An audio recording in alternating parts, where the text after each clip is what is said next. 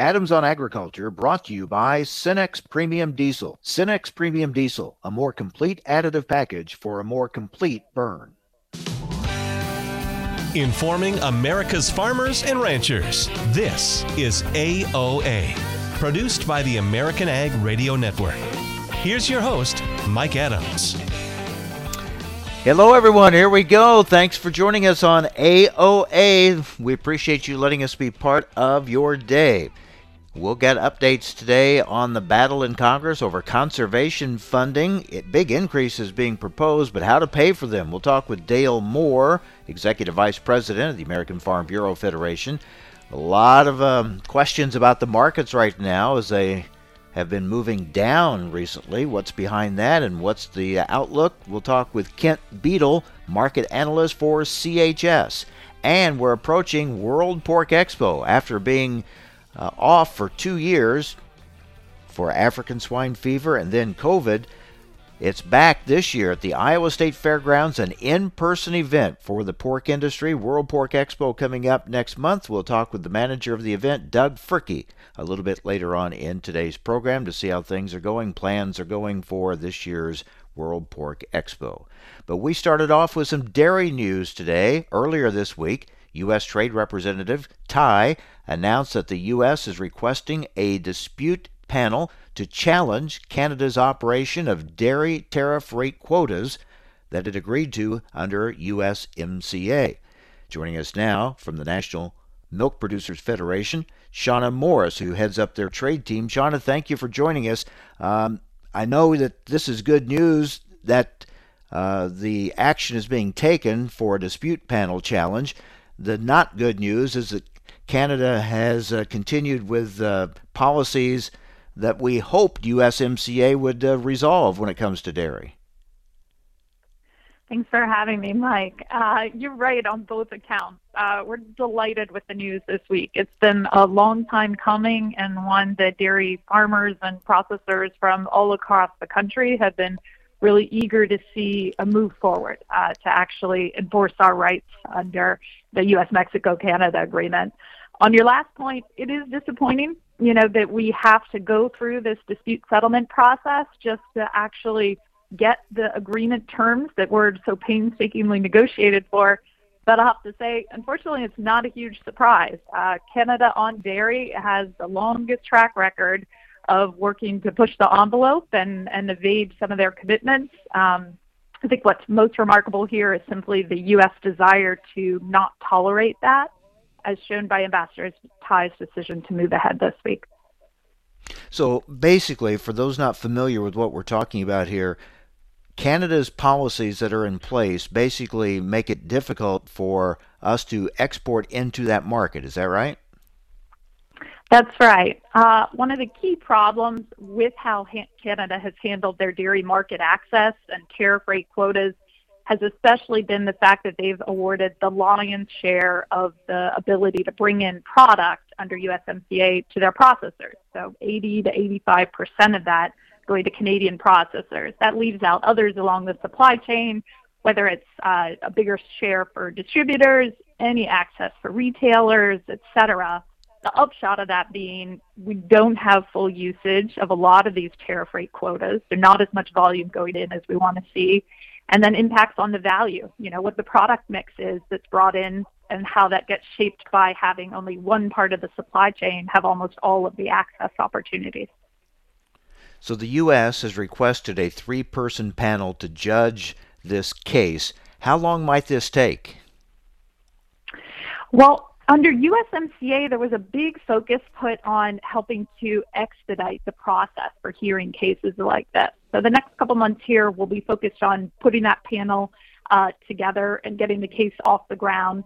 We expect that we could see a ruling this fall, though, even, particularly because dairy is a perishable product, and so it's eligible for being able to take advantage of some of the fast-track provisions under USMCA for products that are perishable. So there could be a ruling, you say, by this fall, but then typically even if the ruling is in favor of the United States, then I suppose Canada would be given a certain amount of time then to comply. Is that right? Canada would have the opportunity to comply, correct, and enter into resolution. So I'd say, we're hopeful that either later this year or next year is when, assuming Canada refuses to change until the case runs its course, that we'd actually see changes made on the ground in terms of the access here. All right, let's look at two scenarios here. One, if the U.S. wins the case and Canada is told they have to make changes, what if they don't make any changes? So the hammer that USMCA provides is that the other country can retaliate effectively. So if Canada refuses to make changes, then the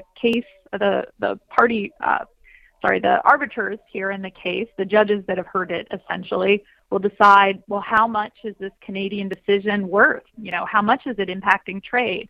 And then the U.S. gets authorized the ability to levy tariffs on that much worth of product from Canadian exports to the U.S. Obviously, that's not where we hope this ends up. We hope that this drives Canada to comply and simply uphold its end of the deal here. But that's the threat that helps to drive compliance and drive changes if the other country doesn't want to do it. And if we lose the case, then do we have any other recourse at that point?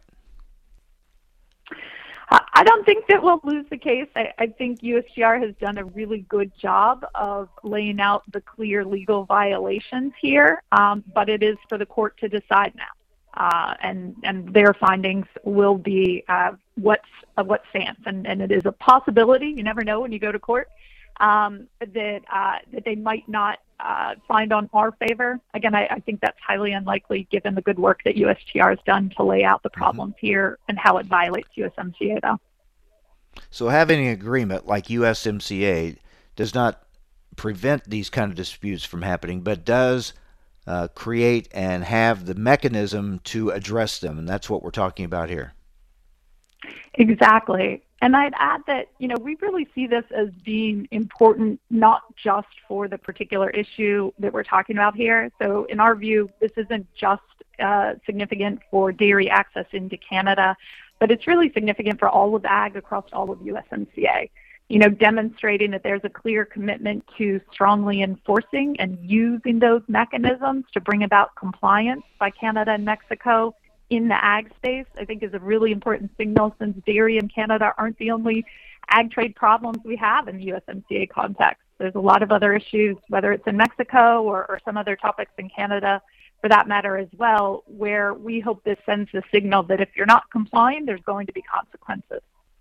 Yeah, first real test for USMCA, and very important for the agreement moving forward. So we'll watch it closely. Shawna, thank you for explaining it for us. We appreciate it. Thanks so much for having me. Shawna Morris, she heads up the trade team for the National Milk Producers Federation. All right, a battle in the Senate Ag Committee over increases in conservation funding amounts and how to pay for them. We'll talk about that with Dale Moore, Executive Vice President of the American Farm Bureau Federation, next on AOA.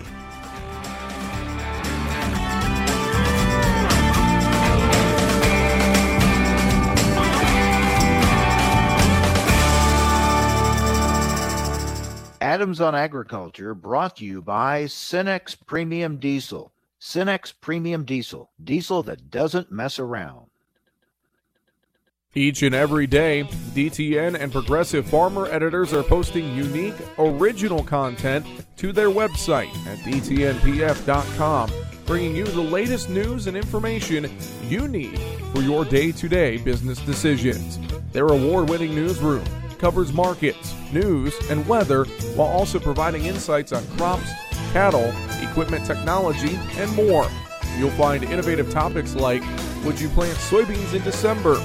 Experiments look at the possibility of boosting yields with early planting. Want to save time? Learn how through autonomous machinery systems. Will there be a surge in feed prices in 2021? And what's today's weather forecast for my farm? The editors of DTN and Progressive Farmer are committed to delivering the essential intelligence farmers need every day to help your farm business be more efficient and profitable. Visit dtnpf.com today. Recently on Adams on Agriculture, President of Missouri Farm Bureau, Garrett Hawkins. Agriculture has pushed for years for infrastructure improvements. Then you get proposals now that seem to address some of those issues, but along with it comes how to pay for it. Where do you stand on this, and how do you see the pluses and minuses of what's being proposed right now? I've heard a lot of our members use the acronym SSDD, same story, different day. Seems like here we go again through the years that all of a sudden we talk about death being a taxable event. That is the fundamental issue that we're talking about. And the administration has put forth a plan, a multifaceted plan, but the piece that we're most worried about is the elimination of stepped-up basis, and then what the plan is to impose capital gains tax at death. While they've tried to tell agriculture, hey, don't worry, we're still having this fundamental conversation and trying to talk about fairness and legacy in terms of what we do in agriculture. For the information important to rural America, join us on Adams on Agriculture. Vision loss is not something that you feel until it happens. Most people lose their vision from diseases like macular degeneration and glaucoma, not at birth. With macular degeneration, you lose your central vision. You have a blind spot right in the center of your face, so I can't actually see your face. So even that little circle in which I could see became a big blur. I was 65 when I first was diagnosed with glaucoma. There were no symptoms. I had no headaches. 3 million Americans have glaucoma, and half don't even know it. 11 million people in the United States have macular degeneration. You lose mobility, independence, changes your entire life. So many eye disorders can be treated if caught early. My husband tells me that I have beautiful brown eyes, and I don't want to lose that. Make a plan today to get your eyes checked. Visit brightfocus.org to learn more. Adams on Agriculture brought to you by Cenex Premium Diesel. With Cenex Premium Diesel, you can count on a diesel that will keep your operation in top shape.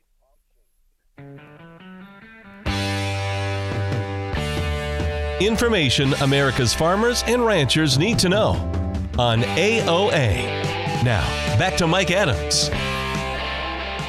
All right, so an interesting battle in the Senate Ag Committee. Chairwoman Debbie Stabenow wants to have a historic increase in conservation spending as part of a climate and infrastructure package. But the top Republican on the committee says she's prematurely trying to reshape Farm Bill programs without Republican input. Interesting battle here over the amount for conservation as well as how to pay for it. Let's talk about it with Dale Moore, Executive Vice President of the American Farm Bureau Federation. Dale, good to talk with you again. Thanks for joining us. Good morning, Mike. Thank you so much for giving me a chance to kind of sneak out of the office, at least virtually for a little bit, and very much appreciate what you do to keep everybody informed out there. Well, thank you. So what do you think of this battle? I mean, obviously more money for conservation. I think most in agriculture would say that's a good thing, but there are some concerns about the pay-fors here. What are your thoughts on this? Well, I think you've said it all pretty much right where we are.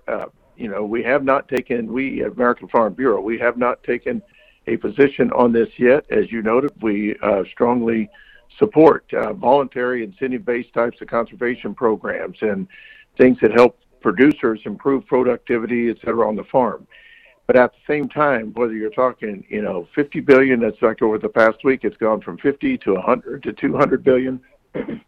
Mike, even if it's $5 billion, the question comes up, how does it get paid for? Because we know with a fair degree of certainty that Congress from both sides of the aisle are going to be watching for every dollar that gets spent, and I think agriculture in particular is going to be under the microscope.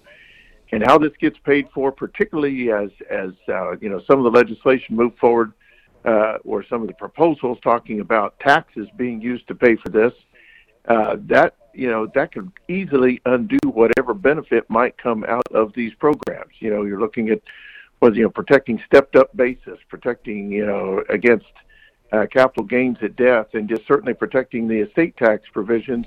And that's just one particular area we're looking at. What do you make of the argument that Chairwoman Stabenow is reshaping the Farm Bill and not getting input from the Republican side? Do you think this has Farm Bill implications? Well, it absolutely has farm bill implications, and I believe, Mike, I've not to sound like the old guy on the call here, but my first farm bill was the 1985 farm bill. So you have the 85 farm bill was focused, and put together in the midst of a major credit crisis among farmers and ranchers, with interest rates 15 to 20%. And all kinds of issues going on with market prices. The 90 farm bill, the ag economy had improved, and there was a tremendous focus in that farm bill on conservation, on forestry, on the environmental sides of the equation. The 96 farm bill made big changes because of budget efforts to shut things down in terms of, expenditures, and a $13 billion cut out of what was then a $50 billion to $60 billion farm bill. So as you go through each farm bill that has come on that I have had the opportunity to or the privilege of working on, every one of these farm bills has a different personality. And my gut tells me, and indications are, that Ms. Stabenow is going to bring a major focus on conservation and related environmental issues, as evidenced by the money that she is suggesting needs to be on the table. And I think, Senator Bozeman, from his position as the ranking member on the committee, is putting it out there that, the chairwoman is working on things that we need to be part of, we being the Republican side of the aisle, and he's making that clear. Democrat members, I'm sure, are telling Ms. Stabenow we have some ideas as to how this should go forward. So this is a bit of the process that sometimes can drive folks nuts, particularly if they're watching outside of D.C. But the critical part of this is that I think we are working toward a new ranking member, and Ms. Stabenow, newly, again, as chair of the committee, and the close, margin, if you will, basically a 50-50 Senate, and them doing a little bit of work as to how we are going to work together in hopefully a bipartisan fashion to get things done. And so I think Mr. Bozeman is asserting himself on behalf of his side of the aisle, and Ms. Stabenow is laying out that as chair, she wants to set the agenda. So this is going to be great for folks who like to, the political science of it, and for folks who like to see things get done. It may be a little maddening at times while things sort themselves out. We're talking with Dale Moore, Executive Vice President of the American Farm Bureau Federation. What about the proposal to increase, or the attempt to enroll 4 million more acres in CRP, basically by increasing payment rates and incentives? The question keeps coming up, are there 4 million more acres out there that are environmentally sensitive that need to go into CRP, or are you just taking good land out of production? What are your thoughts on that? Well, this is one where we take a good hard look at it in our policy, our grassroots policy that our members have set forward. We put a cap on how many acres we think ought to be in CRP. The 4 million that's being talked about would fit under that cap that we have in policy at this time. I think, Mike, what we're also seeing, and I know a lot of folks, tune in to you just to hear what's going on in the marketplace. And I think when we go back to where markets were, 6 months ago, even a year ago, and look at where they are today, I think that difference, those incentives to join up with CRP because of the revenue stream that might provide the farm compared to where market prices are now, I think that's something that farmers, livestock producers, are constantly wrestling with. And so for the farmers that may have land that may qualify for CRP, I think right now they're taking a look at things and going, I'm not sure I want to tie my land up when market prices finally, after 7-8 years here into kind of a down cycle, are starting to come back. Well, these are interesting times in which we live. It's hard to imagine that an increase in funding for conservation programs would be controversial, but that's really what it has become. I mean, for so many years, we've talked about the need for more funding for conservation programs, and yes, there's a need there, but it's a huge debate over the amount, how the money will be spent, and how to pay for it. Yes, Mike, and you've hit the nail on the head, and I think I'd add one more component is like how the money would be spent and what is the nature of those programs. I think if any dollars that are focused on voluntary incentive-based programs are going to be looked at with a very balanced eye as to how, what is the trade-off, what is the cost. But I also need to point out that, conservation programs that come with mandates, come with the kind of fish hook deals that, put more onus, more regulatory burden on farmers who are already stretched very thin relative to having, more red ink than black ink and trying to get, back to a profit margin that works for them and their bankers. Those mandates are going to be really tough to swallow regardless of how the pay-fors take care of the numbers. Mm-hmm. And it remains to be seen how this plays out. Democrats could decide to move the legislation through budget reconciliation, right? Then they wouldn't need Republican votes in the Senate to get it passed.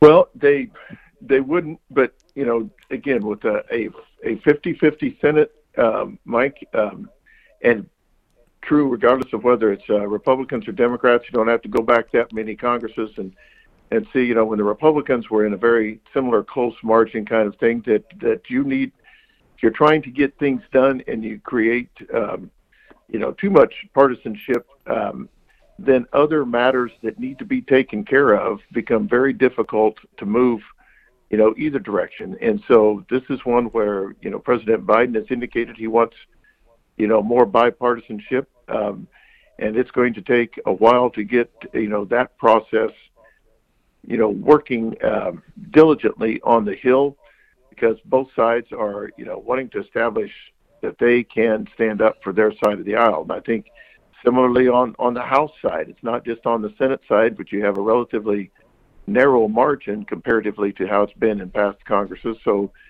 I think that there is, at least from my standpoint, hope that, bipartisanship can once again make it safe for members of Congress on either side of the aisle to come down and sit at a table in the middle of the playing field.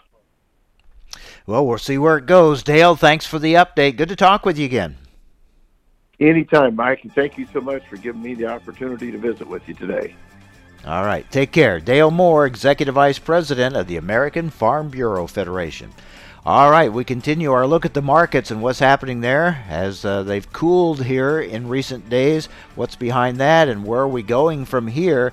We'll talk with a market analyst for CHS next on AOA.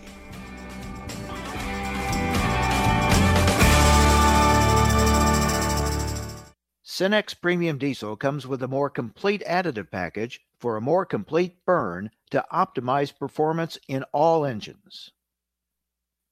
To be the king of the road, you have to fill with the king of diesels. We're talking about Cenex Premium Diesel. It comes with a more complete additive package for a more complete burn. Cenex Roadmaster XL even cleans up and prevents injector fouling to keep your trucks out of the shop and on the road. And typical number 2 diesel? That's always an option. The wrong option. Cenex Premium Diesel. Diesel that doesn't mess around.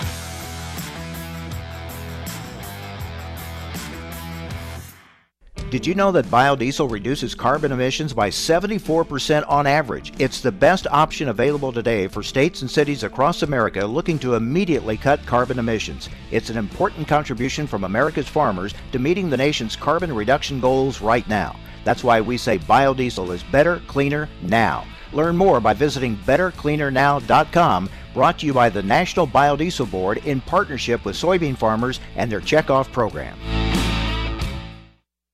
You're listening to AOA. I'm Kirsten Rahl. Crop markets were pressured lower on Wednesday. Selling was stimulated by the newly begun downtrends, spec fund selling, and overall favorable U.S. weather conditions and forecasts. On the Board of Trade today, July corn trading 19.5 cents higher at $6.43 3/4. The September contract up 16 3/4 at $5.64. For soybeans, the July contract up 12.5 cents at $15.16 and a fraction. The July contract up 14 cents at $14.67. For wheats, the Chicago wheat July contract up 11 3/4 at $6.60 and a fraction. Kansas City wheat July up 10 and a fraction at $6.09 and a fraction. Minneapolis spring wheat July up 12 and a fraction at $6.93. The September contract up 12 and a fraction at $6.99 3/4. The weekly beef export sales report will be adjusted due to the error in reporting the amount of sales to the Netherlands last week. It is unclear how this may impact trading, as this has already been known. Overall trade in livestock futures might slow as we approach the 3-day weekend. In cash cattle country, it's quiet to start this morning following the last 2 days of light to moderate movement. So far this week, Southern live deals have been marked at $119 to $120, steady to $1 higher than last week's weighted averages. Northern dress deals have had a full range of $187 to $192, mostly at $191. For livestock on the Board of Trade, the June live cattle contract up 40 cents at $116.85. The August contract up 52 at $119.85. For feeder cattle, the August contract down 75 cents at $154.45. September down 72 at $156.37. Lean hogs, the July contract down a dime at $116.30. The June contract down 2 cents at $115.25. The U.S. dollar is trending lower. You're listening to AOA. I'm Kirsten Rawl. Hey, Dad, your prescription will be ready in just a minute. Hey, Dad, your laundry will be ready in just a minute. Dad, your lunch will be ready in just a minute. Hey, honey, why don't you take a minute? When you help care for a loved one, you give them as much time as you can, making sure they're safe and comfortable. But it's just as important that you take some time for yourself. At AARP, we can help with information and useful tips on how you can maintain a healthy life balance, care for your own physical and mental well-being, and manage the challenges of caring for a loved one. Because the better care you take of yourself, the better care you can provide for your loved one. Thanks, Dad. Thank you. You're there for them. We're here for you. Find free care guides to support you and your loved one at aarp.org/caregiving. That's aarp.org/caregiving. A public service announcement brought to you by AARP and the Ad Council. Adams on Agriculture brought to you by Cenex Premium Diesel. Cenex Premium Diesel, a more complete additive package for a more complete burn. Information America's farmers and ranchers need to know on AOA. Now, back to Mike Adams. All right, let's get some more market analysis. Joining us now is Kent Beadle, market analyst for CHS. Kent, thanks for joining us. With what's going on in the markets now, is this a cool down or a meltdown? Well, I think what we had for most of this week was, felt like a meltdown. It was being driven by worries about China. We had the Biden administration pressing them on the origins of COVID again. We had stories in the marketplace about Chinese interest in trying to press down the price of commodities in their country. And that somehow got interpreted as that they were going to cancel old crop exports, and that got the attention of our speculative traders, and I think that they ended up moving out of a lot of positions here over the course of this week. And lo and behold, this morning we find out, no, the Chinese weren't canceling old crop corn. In fact, over the course of the last week, they bought another 3 cargoes. And of course, yesterday we had a very nice reversal higher off of some major lows, major psychological lows, $6 in the old crop and $5 in the new crop corn. And all of a sudden, here we go. We're off to the races again, and it's being led by the old crop, and it's being led by the tight balance sheets and the fact that it's clear that we aren't necessarily rationing any demand in either corn or beans at this moment in time. Plus, we have this news that the Department of Agriculture's Economic Research Service is forecasting an even higher record-breaking year for U.S. ag exports in fiscal year 2021. That provides more encouragement, more strength, I would think, moving forward. Yeah, absolutely.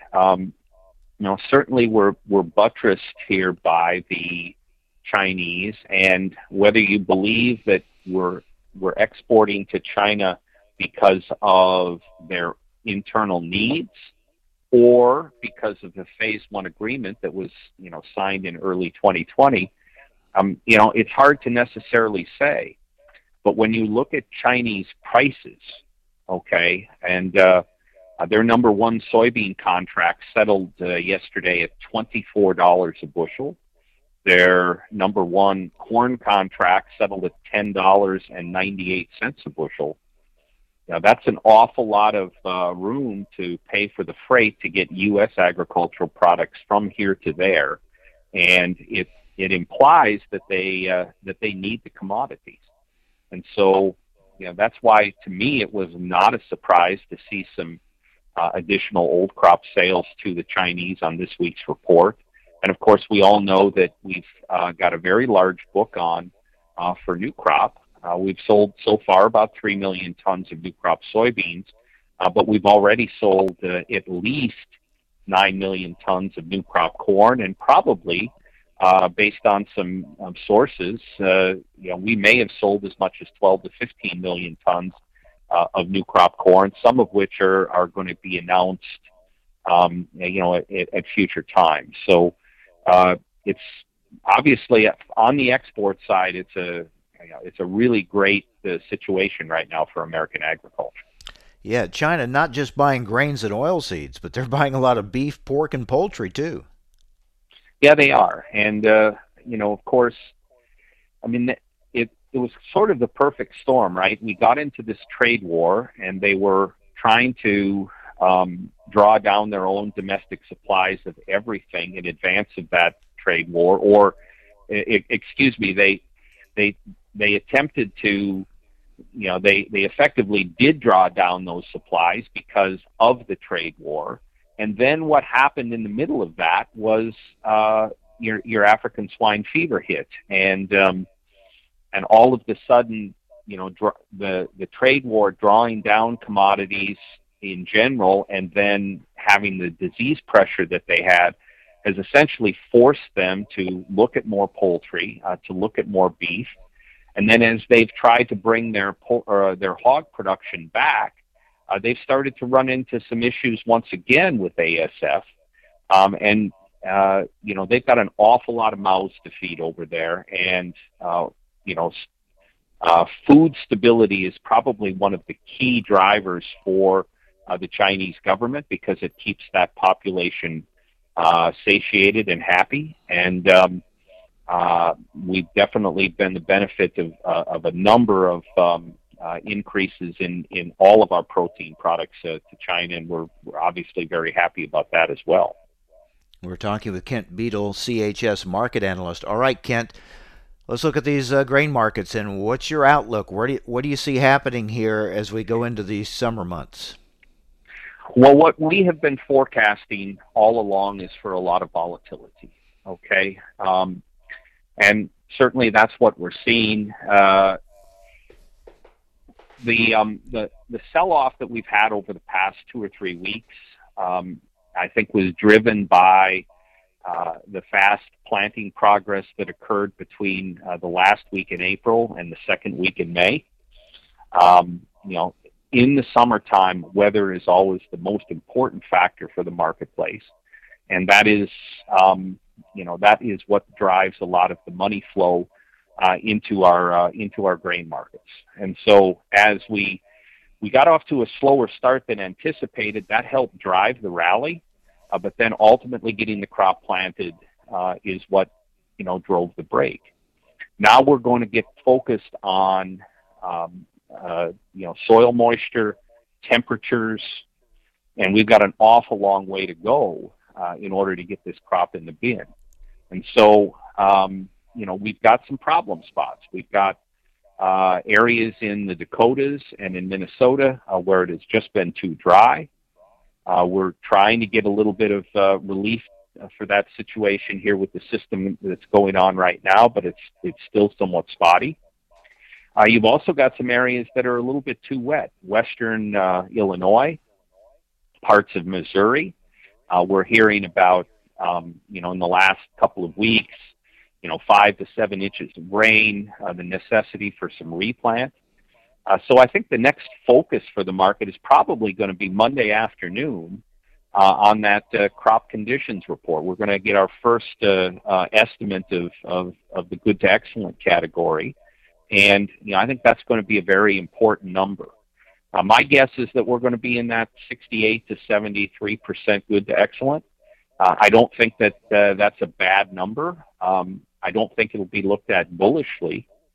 But we're going to need to have good yields this year in order to make next year's balance sheet resolve. And so I don't know if we're going to be able to extend the rally that we have real significantly. I think there's going to be some hedging pressure on this rally from the farmers who have crops that look pretty good. But I think the more important time that we may see some more significant price strength is when we get into that later July or later June into July and August, when we're going to be in the reproductive phase. If we would happen to get some heat, if we would happen to get some dryness develop, if we don't resolve some of the dry issues in the Dakotas and Minnesota, and we end up with heat later on this summer, that's when the markets could really end up being quite a bit higher than where they are today. Yep. Monday's a holiday, so I guess we'll wait till Tuesday to get those planting numbers probably. So that's correct. Monday's would be a good day to remember everybody who served this country. Right. Real quick before we let you go, what do you think we'll see from USDA at the end of June on their acres numbers? We have an estimate, or I have my estimate at about 93.5 million acres of corn and 88.5 million acres of soybeans. So I do expect acres in both corn and soybeans to be higher. I do not expect them to be quite as high as some of the trade estimates. We saw one here about a week and a half ago that was as high as 96.8 million acres, I think was the IHS market number. And we don't believe that we can add that many acres back in. The largest increase in corn acres from the prospective plantings to the June report going back to 2007 is 2.8 million acres. And if we go up to 93.5, that'd actually be a 3.4 million acre, or a 2.4 million acre increase, excuse me. So we think it'll be at the high end of history, but we don't think it's going to exceed history by very much because we just didn't get off to that quick of a start. I don't think that we had the ability to bring too many additional marginal acres into production. And now that, we're at late May, and that's typically the time where you might see some of those acres get opened up, we're quite a bit cheaper than we were, and I'm just not so sure that the incentive is there anymore to do that. We will watch closely. A lot of attention will be on that June 30th report. Kent, good to talk with you. Thanks a lot. Have a good holiday weekend. I appreciate it, Mike. Thanks for taking the time with me today. All right, take care. CHS market analyst Kent Beadle. All right, coming up, World Pork Expo returns June 9th, 10th, and 11th at the Iowa State Fairgrounds in Des Moines. We'll talk with World Pork Expo manager Doug Fricke about plans for this year's event. That's next on AOA.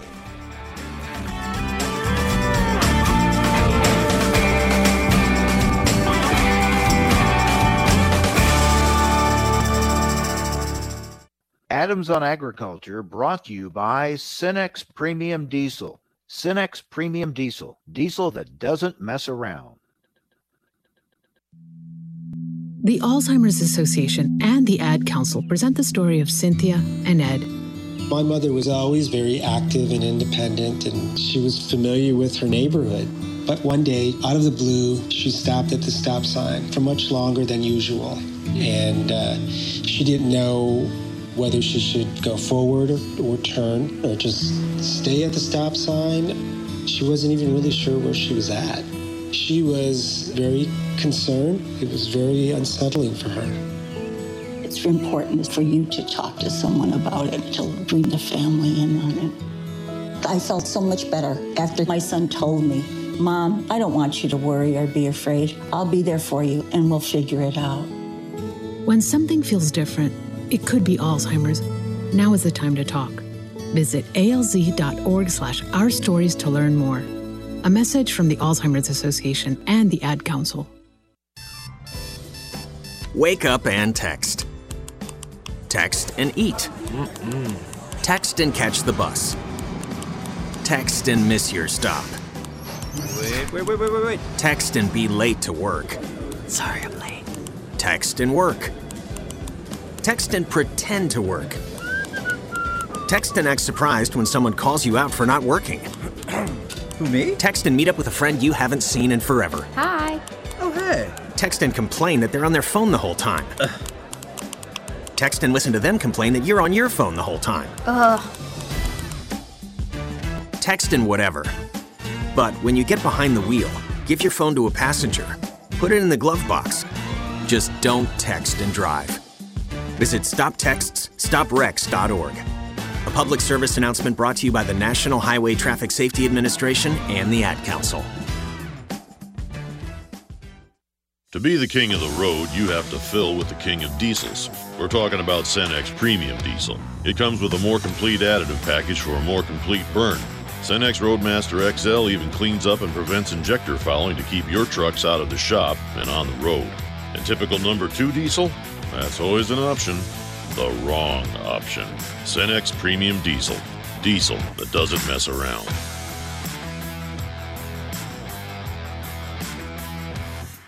Progressive Farmer knows you need content delivered on multiple platforms, so it's available when you want it. That's why we've created our weekly podcast, Field Posts, to bring you convenient and easy to listen to interviews on key topics and trends. Join me, Sarah Mock, as I interview some of agriculture's best thought leaders. You'll have a front row seat to learn what's happening in agriculture today. You can view our library of podcasts and upcoming topics by going to dtnpf.com/field posts. Adams on Agriculture. Conversations with policymakers, the movers and shakers in the ag industry. The pros and cons of issues important to you, cutting through the spin to get to the heart of the topic and giving you the information you need to know. Every weekday, Mike Adams brings you a guest important to the ag industry. It's quite simply information farmers and ranchers need to know. Adams on Agriculture. Adams on Agriculture.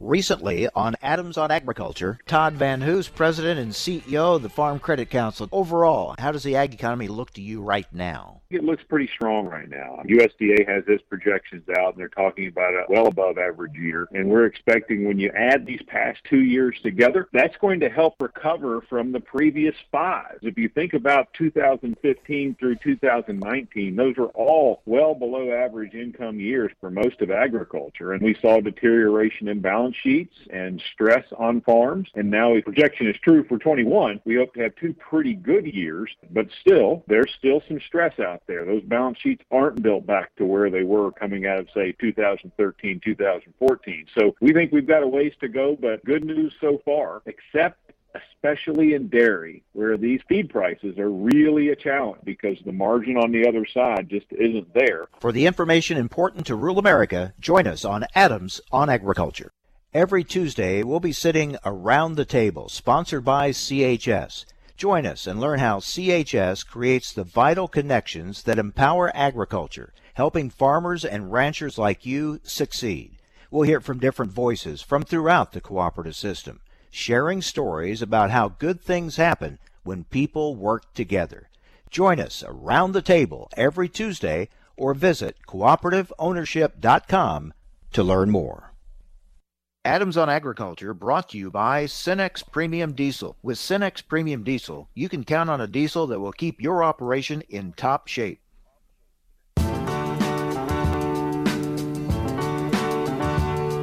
Information America's farmers and ranchers need to know on AOA. Now, back to Mike Adams. I want to update a story from yesterday. We were talking with the National Pork Producers Council about their concern over a court ruling against faster line speeds at packing plants and how that decision they felt could cost pork producers, especially smaller producers, a lot of money. And the National Pork Producers Council was urging USDA to appeal that court decision. But word now is the Department of Agriculture will not appeal that ruling. The administration had until the end of June to make its decision on how to handle that court ruling. And it looks like the USDA is not planning on appealing it. So we will see where that goes. Certainly that is a big concern for the pork industry with that court decision. And it looks like they're going to go ahead with slowing down those line speeds. And we'll see if there's any further action on that. But right now, the plan, it seems to be by USDA not to appeal the court decision. So we will continue to watch that story. And we continue to watch all these stories going on in our nation's capital with these proposals for some big spending in some areas and also plans to make the changes in taxes to pay for them. Big concern for agriculture. Really puts agriculture in a tough spot in that they are in many ways seeing proposals for funding in areas that they've long called for increases in funding, but along with it comes the pay for, how to pay for those, and a lot of that tax changes that really, when it comes to stepped up bases and a lot of these issues, inheritance taxes, things like that, these are areas and issues that agriculture has drawn a line in the sand on and said, we don't want to go there. And even if it means getting could cost some of the funding for these programs that they so much want, but they feel in the long run that the tax changes that are being proposed would be more harmful than the good of the funding for the program. So we will see how this all plays out and keep you up to date on that as well. All right, we're still waiting to hear from Doug Fricke, manager of World Pork Expo. We want to talk about how plans are going for this year's event, which is coming up June 9th, 10th, and 11th at the Iowa State Fairgrounds in Des Moines. This will be the first time in quite a while for World Pork Expo. 2 years ago, it was canceled because of concerns over African swine fever, and last year, of course, concerns over COVID. So it's been a long while, quite a delay since we've last had a World Pork Expo. So looking forward to getting back to the Iowa State Fairgrounds for that event. I'll be broadcasting from World Pork Expo the first 2 days of the event, June 9th and 10th. So looking forward to seeing a lot of folks from the pork industry in person at World Pork Expo coming up again June 9th, 10th, and 11th at the Iowa State Fairgrounds in Des Moines. Another big story that we'll be watching as well, and again this comes from the legal system and a court case. A federal judge has rejected a $2 billion plan that was offered by Bayer to address the proposed class of plaintiffs who have been exposed to Roundup but have not filed lawsuits against the company, saying the benefits of the proposed settlement have been exaggerated. And in particular, U.S. District Judge a U.S. District Judge has said potential class members would be giving up too much to join the class, including the right to sue for punitive damages if they do contract non-Hodgkin lymphoma. So that is a big ruling by a judge in that Bayer settlement case, and remains to be seen where it will go from here. But certainly there'll be some ramifications from this decision, to be sure, and we'll see what Bayer's next course of action will be as we continue to watch a lot of legal cases and decisions coming down, certainly impacting agriculture. And again, we mentioned this as we talked just moments ago with Kent Beadle, but some encouraging news, some very good news from the Department of Agriculture's Economic Research Service, now forecasting an even higher record-breaking year for U.S. ag exports in fiscal year 2021. The agency raised its forecast for U.S. ag exports to $164 billion. That's a $7 billion increase from the February forecast. All right, now, joined by Doug Fricke, manager of World Pork Expo. Doug, thanks for joining us. Just wanted to find out how are plans going for this year's event? Plans are going great. Right now we've got, some rain coming through, and yesterday we were out marking off our hospitality tents and outdoor spaces, and it was kind of exciting to get out and do those sorts of things. So looking forward to it. For those going to Expo this year, will there be any extra precautions because of COVID? How are you dealing with that? What are the protocols? Well, we're going according to the CDC guidelines. So right now, if those have been vaccinated, you can walk around without a mask if you feel like it. If you're not vaccinated, we're recommending that indoors you can wear a mask. But it's not a requirement at this point. The other things, we are going to have some biosecurity checkpoints around the several locations on the fairgrounds, so that'll be another thing that folks will find handy. So yeah, there's a lot of new things that will also be taking place, and a few changes just based on what we're doing this year for the show. June 9th, 10th, and 11th. It'll be good to have World Pork Expo back. Absolutely. And you still have time if you can get on and register in the next few days online. Save yourself a few dollars on a 3-day name badge. So if you go to worldpork.org, go onto the attendee page and click on registration and get your information in, and we'll get you a name badge for all 3 days. Very good, Doug. We'll see you soon at World Pork Expo. Thanks. Sounds great. Thank you. Doug Fricke, manager of World Pork Expo. Again, coming up June 9th, 10th, and 11th at the Iowa State Fairgrounds in Des Moines. Thanks for joining us. Hope you'll join us again tomorrow right here on AOA. Cenex Premium Diesel comes with a more complete additive package for a more complete burn to optimize performance in all engines.